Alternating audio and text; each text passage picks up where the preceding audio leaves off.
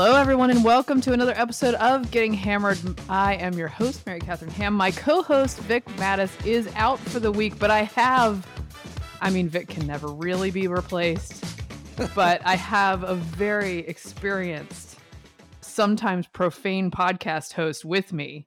It's outrageous. to take his spot for today. Josh Holmes, an experienced and illustrious podcast host of none other than the Ruthless podcast, one of my favorites. If there is a member of the Getting Hammered audience that does not listen to that podcast, which I kind of doubt, then you should listen to it. How's it going, Josh? Oh, man, I'm good. It's nice to be here. Nice to finally get invited, frankly. Oh, my gosh. I know. I've been really delinquent.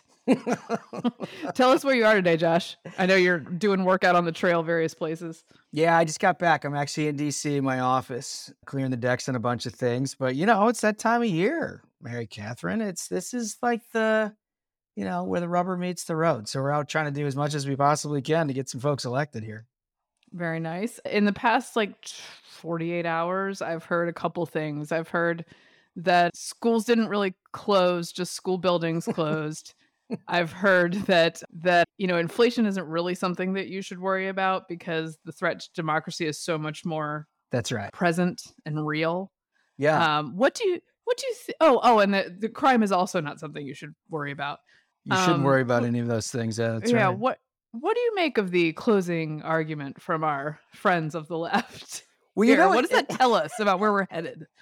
It's pretty bad, right? When they've formulated an entire pitch based on abortion, essentially, and then January 6th, right? The January 6th one has come wrapped around full almost 2 years at this point. And then, obviously the post-Dobbs decision has been all abortion. And then, lo and behold, you find out somewhere in the middle of September, and it turns out people are pretty concerned about the fact they can't afford groceries, right? And the quality of life in this country isn't what it needs to be, both in terms of an inflation standpoint, crime, very serious issue, drugs rampant throughout communities as a result of open border policies. And all of these things are actually, problems that they haven't even discussed. In fact, in the border in particular, they say it doesn't exist. There is no border security problem. So I guess what the closing argument, as you just alluded to, is not those things. Yes. Right. It's not that we have a message to address inflation. Of course, we passed the Inflation Reduction Act, which was inevitably going to increase inflation. So we named it an Orwellian name. But the plan is no plan. The plan is not what they're saying. What they're saying is not what you should be focused on. Right. Which, I don't know, in 20 years of doing this, it feels like it's a little less than captivating. Yeah, well, we're 2 weeks out, and it seems futile to tell the voters the things you very obviously care about are not correct. And right. I know we've spent 2 years trying to tell you care about the other things, says the media, but you didn't come along for the ride. And so I guess we'll just yell louder. That's it. That appears to be it. And what's so amazing is how incredulous some of these people are about the fact that their single message didn't work. And one of the things I love about election cycles, having done this for, on the operative level for as long as I have, is you get a whole bunch of people who know absolutely nothing about elections telling you throughout the summer how elections work. Right? Yes.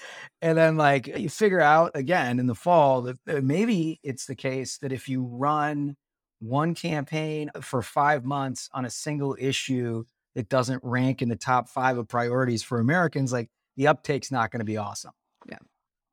Yeah. If you guys had been listening to the Ruthless podcast, you would have had your fears quelled in August when the big comeback was happening for Democrats. But it turned out that did not come to pass. And Josh was saying the whole time, due to his operative history, this is a moment, but it's not going to last. First of all, tell me a little bit about why you knew that moment wasn't going to last. And then I'd love to hear a little bit about what your career has been like, how you started in politics and why.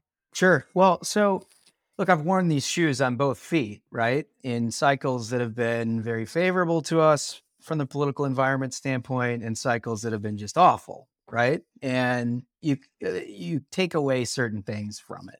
It always, for me, it's always more indelible when something is going wrong because you remember it like it was yesterday. And, you gloss over all the things when things go right. But, I remember like 2006, for example, was a year where in the middle of August, Republicans were like, you know what, maybe we won't get wiped out, right? The polling kind of did this sort of uptick, and all of these races, all of a sudden, all the incumbent Republicans sort of had this edge. And, I thought, maybe there's a chance. And I was fairly young in my career. I was like, yeah, maybe this is going to happen. And like September happened, and then everything just went south. And the environment caught up with the rest of the ballots in all of these various states. And what happens during midterms that's more profound than presidential elections is it has a lower information flow, right? You don't really get into it until later on in the cycle. Consequently, all of your concerns about the direction of the country and how you feel like the president is doing and the party in power is doing as it relates to your own economic situation or security situation doesn't really get translated to the ballot choice that you have in your own state, whether it's governor, Congress, Senate, what have you, until that choice is sort of put before you in the fall campaign. And so inevitably what happens, and I watched this go the other side in 2014, where we're losing 7 of 7 targeted Senate races in August of that year, and then ended up winning 10 in November, is much like this year. There's this fool's gold out there that's like, I recognize this name in a polling question, so I'm good with that. But then all of a sudden you see everybody start to apply their own situation to the ballot question at hand, beginning in about Labor Day and escalating into October and throughout the election year. And that's what's happened, right? It doesn't mean that all Republicans are going to win. It just means whatever that you thought the environment looked like in August, ain't it? Yeah. Well, and to me, this is compounded by the fact that during August and during the summer, you hear nothing but all about the bad candidate quality of the Republican Party, right? That's all you hear about. Right. For instance, you hear all the stories about Kari Lake, none about any of the possible weaknesses of, say, Katie Hobbs, right? You don't you don't hear that, but eventually voters will face some of the weak points of the opponent, right? They have not been introduced to this person until late in the game. And so it's sort of exaggerated at that point. I mean, the Warnock-Walker debate matchup is a perfect example where, I would have assumed Warnock would have performed better in that venue. He wasn't that great, I think partly because he doesn't get a lot of tough questions on the trail. And it's like he thought he was going to have an easy night. And people got permission to vote for Herschel Walker, and they looked at Warnock and thought, well, that was not what I was expecting. Right. Well, I think that one of the other things that Democrats suffer under, and suffers in quotes, but this information flow is they're in a cylinder all of their own making, right? And increasingly so in the last 3 or 4 election cycles, mainstream media, corporate media has become sort of a house organ of the Democratic talking points. And so they build this insulation around them where, they're flipping on every channel and they're like, yeah, look, this is right. This is exactly what we said it was. And then they're reading the newspaper and it sort of spits back out all the opposition research that they've conducted on Republican candidates and like no liabilities of their own. And so I think that they have a false sense of reality more often than they don't about where the electorate itself is on a whole range of issues, including just how they feel about their candidates. Yeah. They're like, you know what would work? Let's have a trans activist come to the White House. Yeah, 2 weeks left. And ask, perfect. Again, closing argument, hear me out. We'll talk about minor medical interventions for trans minors. I think that's on everyone's mind, top of mind. I was trying to figure out how the state would basically take on the role of doing sex changes on minors. Never mind my grocery bill and the fact that I can't afford a gallon of gas anymore. This is really top of mind, right? Top of mind. By the way, Josh is one of the few who I could look at on a panel during my years at CNN and go, oh my gosh, they put someone on with me who I might actually agree with. You have no idea how wonderful it was to have a friendly face on those panels. My God, I felt like by the time I was done doing CNN, I remember being like 4-1. The the other Republican was like Bill Kristol. And I remember thinking, man, this is not good. This is just not good. Like, it was comforting to have you there because occasionally, it's nice to have somebody else looked at like they have a third eyeball Right. while, we're in it together. That's right. And like, really, I attempt to bring to the table just a little bit of exposure to what the actual people are thinking as opposed to the bubble we've put ourselves in. It doesn't always fly. take, and then you get shouted down on Twitter and everything else for daring to express an opinion that doesn't follow conventional wisdom. But, the thing that I've always loved about the way you handle yourself on those is you always do it with smile. You always do it with good humor. And that is a skill, MK. That is a skill because I got to tell you, it ain't easy going in there with good humor. Well, I attempt to, and it's made me very prepared to defend myself should I need to. You do it well. Yeah. Yeah. So what do you think about this argument too, that look, elections or democracy is at stake here, which is something we hear in every election. A midterm, it's like, okay, you're laying it on a little sick. We're in a midterm, but democracy itself is at stake. Max Boot makes the argument in the Washington Post that if you elect some of these people, it's just autocracy is next. If free people get in the booth and do the things I don't like, that turns out badly. And it's really, look, to me, I'm like, look, I don't like election deniers, right? Right. That's why I didn't love Stacey Abrams and have said it many times on CNN, sometimes to people's dismay. Yep. But if you don't deal with both forms, then you're not really concerned about election denying. That's totally right. I mean, first of all, I do find it interesting that the only time anybody's ever concerned about the execution of our democracy is when a Republican wins, right? I mean, yes. The Max Boot thing is a special logic in that if you participate in the democratic process that elects somebody I don't like, it is the end of democracy. It's just like, wow. I mean, you really got to work to get there, but he did it. The other thing is, as you mentioned, look, I'm in the same boat with you. I think one of the most contemptible things you can do in a democracy is fail to concede an obviously lost race. Right. I think it's our system it works as well as it has because of a transition of power and because of an understanding that, you're not going to win everything all of the time. And attitudes in this country change and the American people's voice is up. And it happens to be, whether you agree with it or not, what stands ultimately. And so, I don't remember anybody yelling about Stacey Abrams failing to concede and then saying she won. I also put Hillary Clinton in this basket. I understand that she made the concession call. I get that. But then what followed was months and months of fomenting this thought that Donald Trump was a illegitimate president. Those are her words, an illegitimate president. And it sort of forwarded this narrative that he never would have been elected in the first place if it wasn't for the Russians, right? Which then kicked off Mueller and everything else where we dealt with for 4 years. And in the end, it turned out like it was their own dossier that was never verified in the first place. That was used to conduct this entire investigation into the Trump campaign. Like you can have a lot of critiques for Donald Trump and his administration. That's not one of them. Right? That's not one of them, but it stems from exactly the issue that you just raised, a failure to internalize the fact that you're not president or you're not a senator or a governor or what have you. And it's a character flaw. This is something that proudly for years, and I didn't go far enough. I should have gone full deep state. I was looking at the Mueller stuff and I was just like, I don't think this is what you guys think it is. Right. I just don't buy it. I don't think we're going to get there. So sort of the healthy skepticism that should have been brought to the table over all of this got tossed out the window because a lot of people following Hillary Clinton and wanting to just ignore that this person they didn't want to become president had become president, partly because they had put him on TV for like a gajillion hours. Right. They're like, well, can't we just unpresident him? And I'm like, no, that's not how it works. You have to impeach and convict him or you can beat him in an election.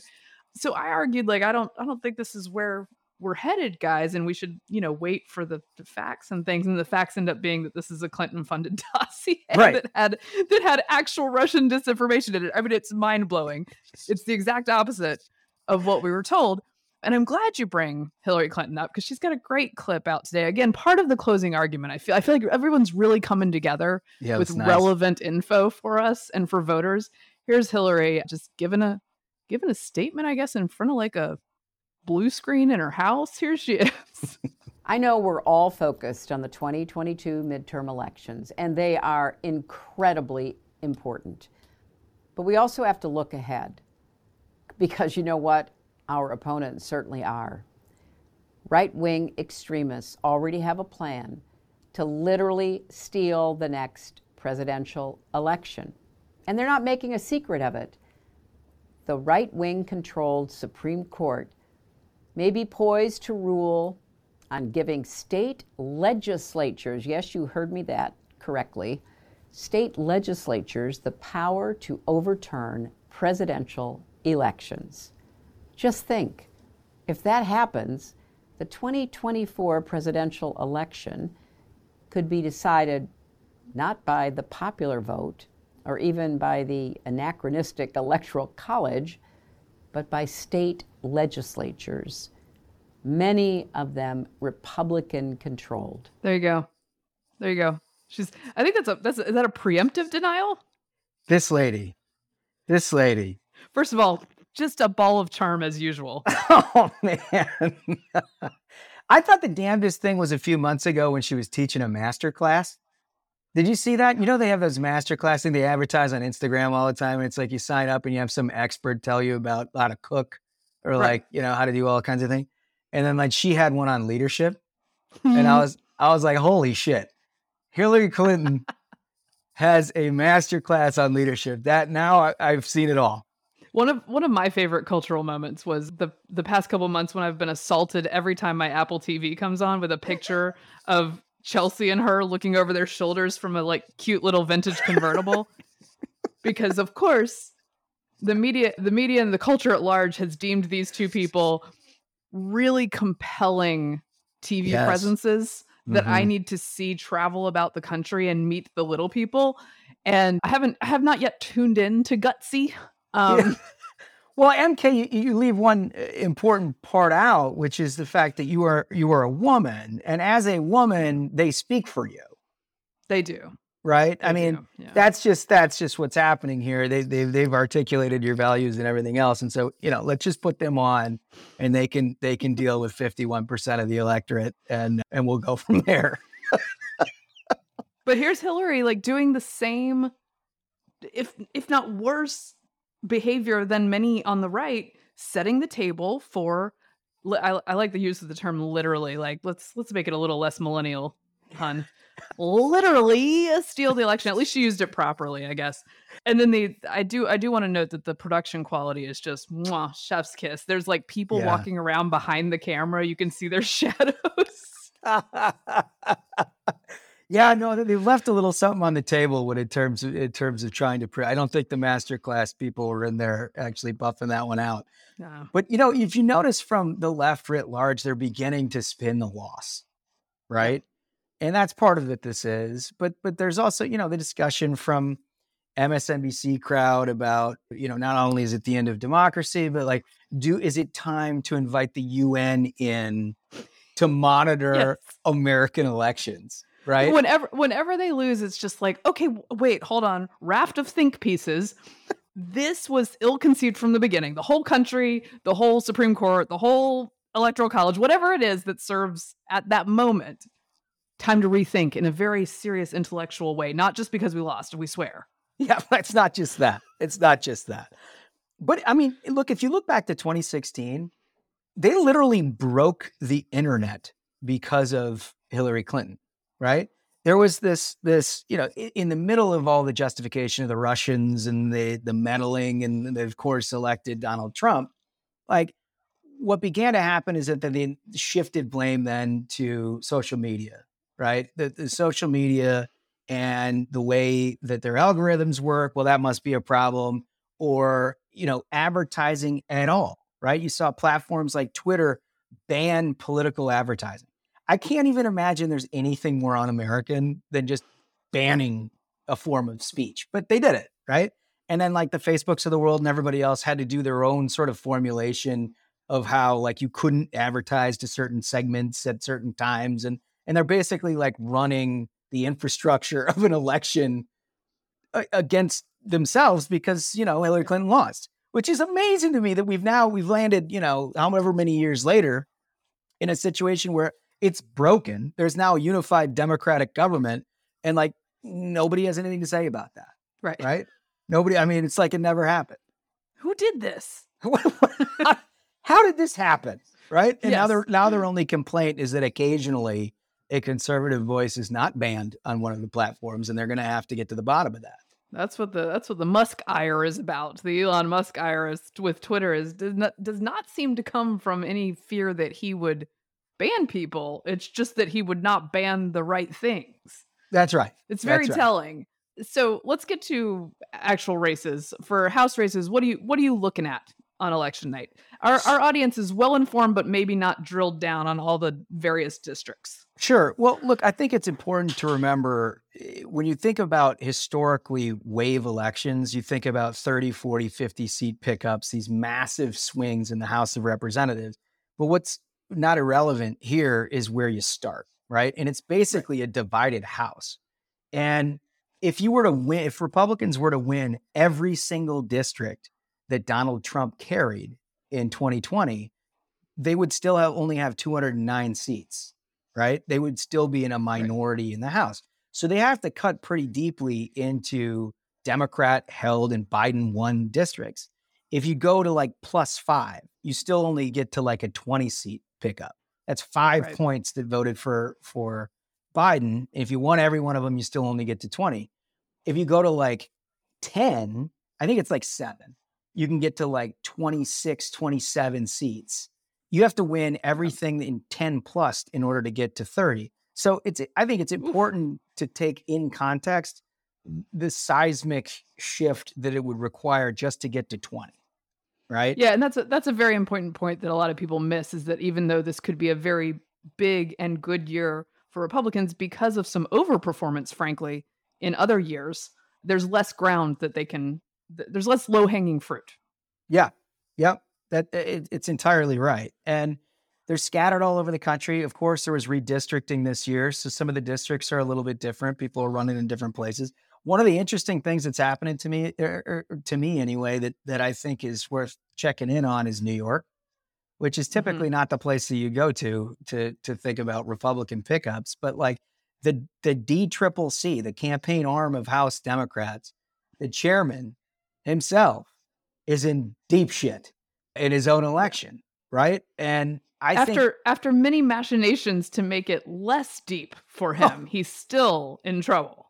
And they're all angry because he's allocating DCCC money to his own race, right? To try to bail himself out.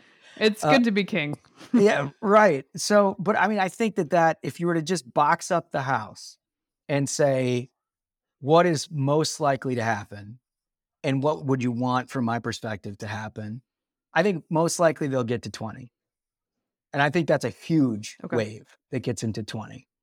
I think you can get to 22, 24 on a really good day. If you get above that, it's better than anybody, I think, projects. But the real chef's kiss, the cherry on top for me, would be if the chairman of the whole operation went down in the process, because that would be a story worth telling. Yeah.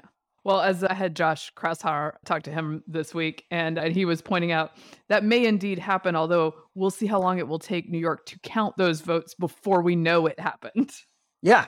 Yeah. Well, that's the other problem, right? I mean, I think we're probably going to run into a number of states that still have growing pains with the changes that they made in a COVID environment. New York is just traditionally bad no matter what. Right? They can't figure it out no matter what. It doesn't matter if it's COVID rules or non-COVID rules or whatever. They just suck. It's like Palm Beach in Broward County, Florida, right? No matter what happens in the country, Broward County is going to have a problem, guarantee it, right? So there is some of that. Do you think that this little surge for Lee Zeldin, who's running against Kathy Hochul, who's the Democratic governor of New York, again, Democrats have ignored the issue of crime, which in New York, amazing. Come on. Like, how did you miss this? They ignored the issue. Inflation ignored the issue to a great extent. and it's sort of catching up with there's enough panic that there was a New York Times story this week about them panicking, which is a pretty large amount of panic in New York. Is that the white whale? It feels a little white whaley to me. Yeah, I mean, look, it's definitely a stretch. There's no question about that. But I don't think it's a race that's out of the realm of possibilities for the reason that you mentioned. I mean, anytime you have unified control of government and an acute anger about what that control has impacted and how it has impacted your life, you run the risk of liberal Democrats even crossing the aisle and voting for change, right? And I think if ever there was a state, other than California, which can never figure itself out, but if ever there was a state that has the capacity to vote outside of its ideological demographic, it's New York right now. I mean, go to Manhattan. It's a very different place than it was 5 years ago, right? And it's hard to argue that you don't want to go in a different direction. Well, and I have a similar feeling this year as I did last year watching the Youngkin race, and to a lesser extent the New Jersey governor's race. But those are, our first indication of where we're headed, right? And I just thought the disconnect between what media's take on a Youngkin race was and what I was hearing from regular people, and not just conservatives, because I live in Northern Virginia. There's not that many of us. So not just conservatives, but just normie moms whose kids had been out of school for a year, more than a year. And I just thought, I kept second guessing myself because I was like, am I crazy? Because I am reading this very differently than everyone else.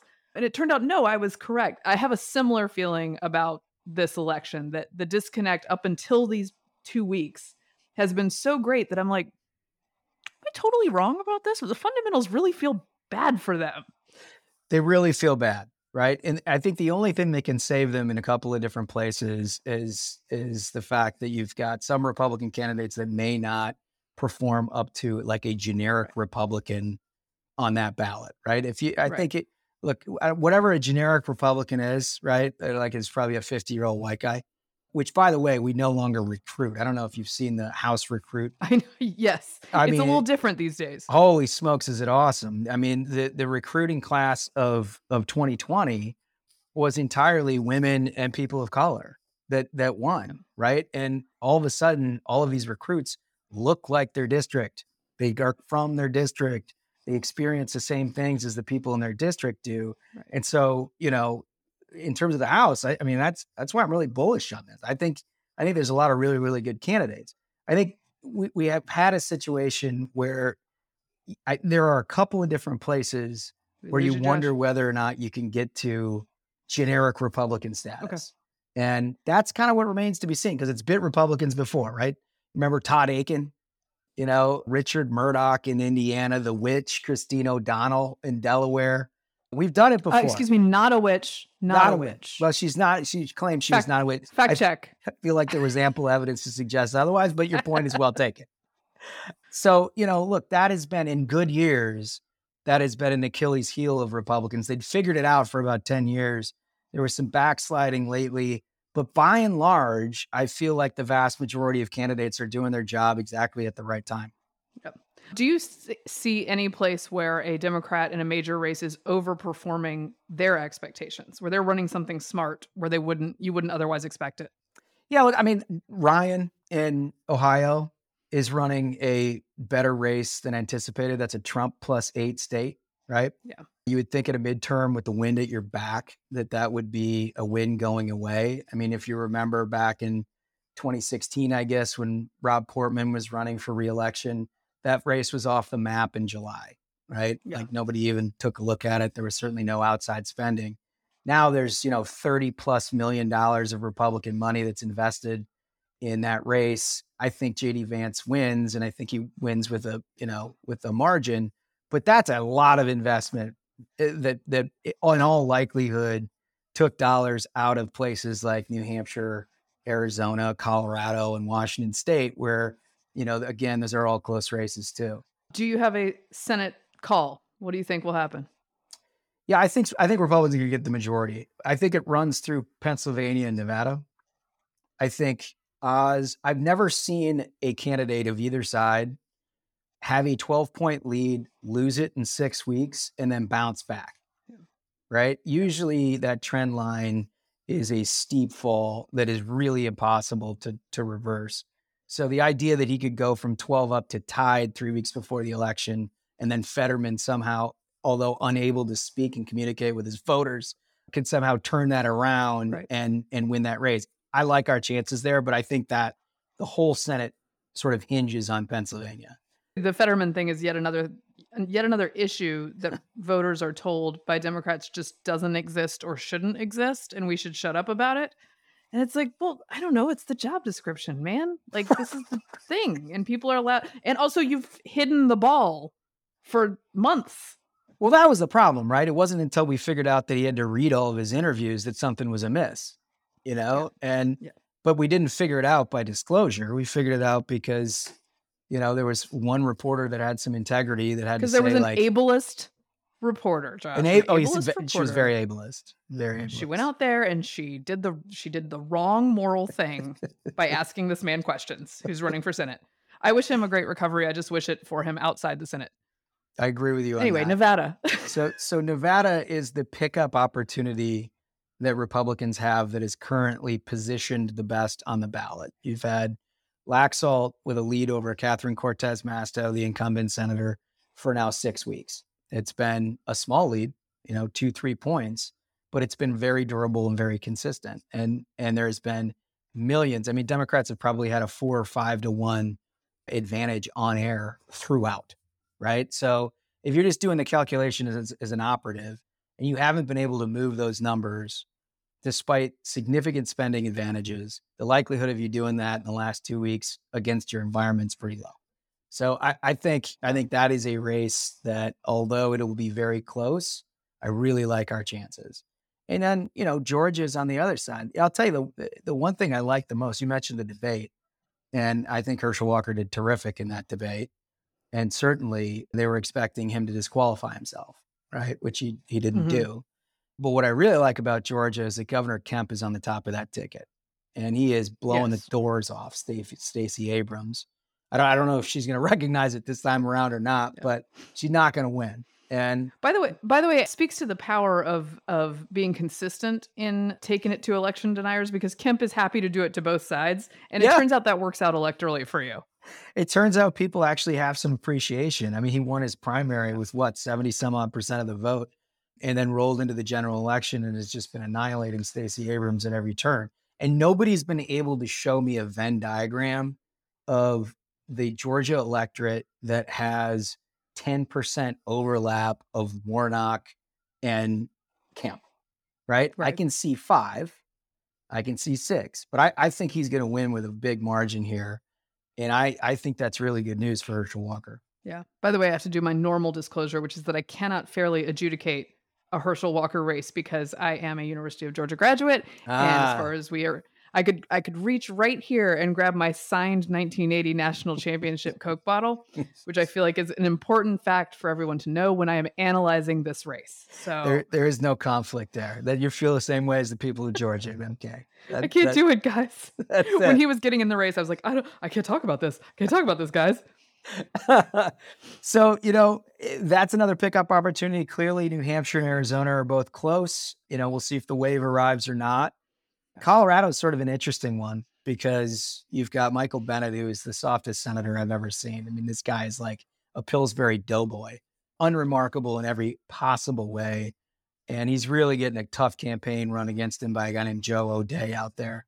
The question is, how blue is Colorado, right? Is it deep blue? Because if it's deep blue, he's not going to get there. But if it has some of that, old school Ben Nighthorse Campbell days Colorado to it, there's a chance there. And then the other one's Tiffany Smiley in Washington State, which is a, really interesting contrast. I mean, look, Patty Murray's been around a long time. Just to be talking about a Senate race in Washington and House races in Oregon is like blowing my mind. That's sort of the state of the environment for Democrats. That's the state of the environment for Democrats. Yeah. It's not good. It's not good. It's not good. Well, I look forward to the continuing freak out. We'll see because I think the table is set as far as what voters care about.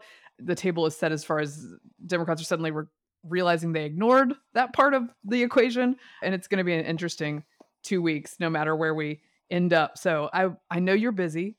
As the crew says on the Ruthless Pod, the red wave doesn't happen. We are doing it, right? Yeah, it's not something So you're happening. out there on It's the trail. It's something that we're doing. And yeah, I've been traveling around trying to do my very best, do my part to make sure that this happens. It's a generational opportunity to reset the decks, and we certainly need it because the country is going in the wrong direction. And that is something I guess 70% of us agree on, regardless of how we're voted. See, we come together sometimes. People agree on wrong direction, and the media's trash. Those are like the two things. That's it. I feel I can get on board, right? I mean, that's fine. That's fine. All right. Well, Josh Holmes, thank you so much for being here. Like I said, listen to the Ruthless Podcast if you do not already. Tell us anywhere else we can find you, Josh. Yeah, we have a YouTube page too, but anywhere you get your downloads, whether it's, Apple, Spotify, what you name it, we're on every platform. So do that. And you got to come back soon. We'll do a post-election thing where we'll have maybe a couple of cocktails and make the analysis worthwhile. Happy to do it. I can explain why the moms are angry when Yes. everybody's surprised by it. I thought Hillary and Chelsea were going to do that for us. Oh, yeah, no, on Gutsy. Next episode of Gutsy. All right. You're the best. All right, Josh, Thank you for having me. Yeah, take care out there on the trail. We'll see you soon.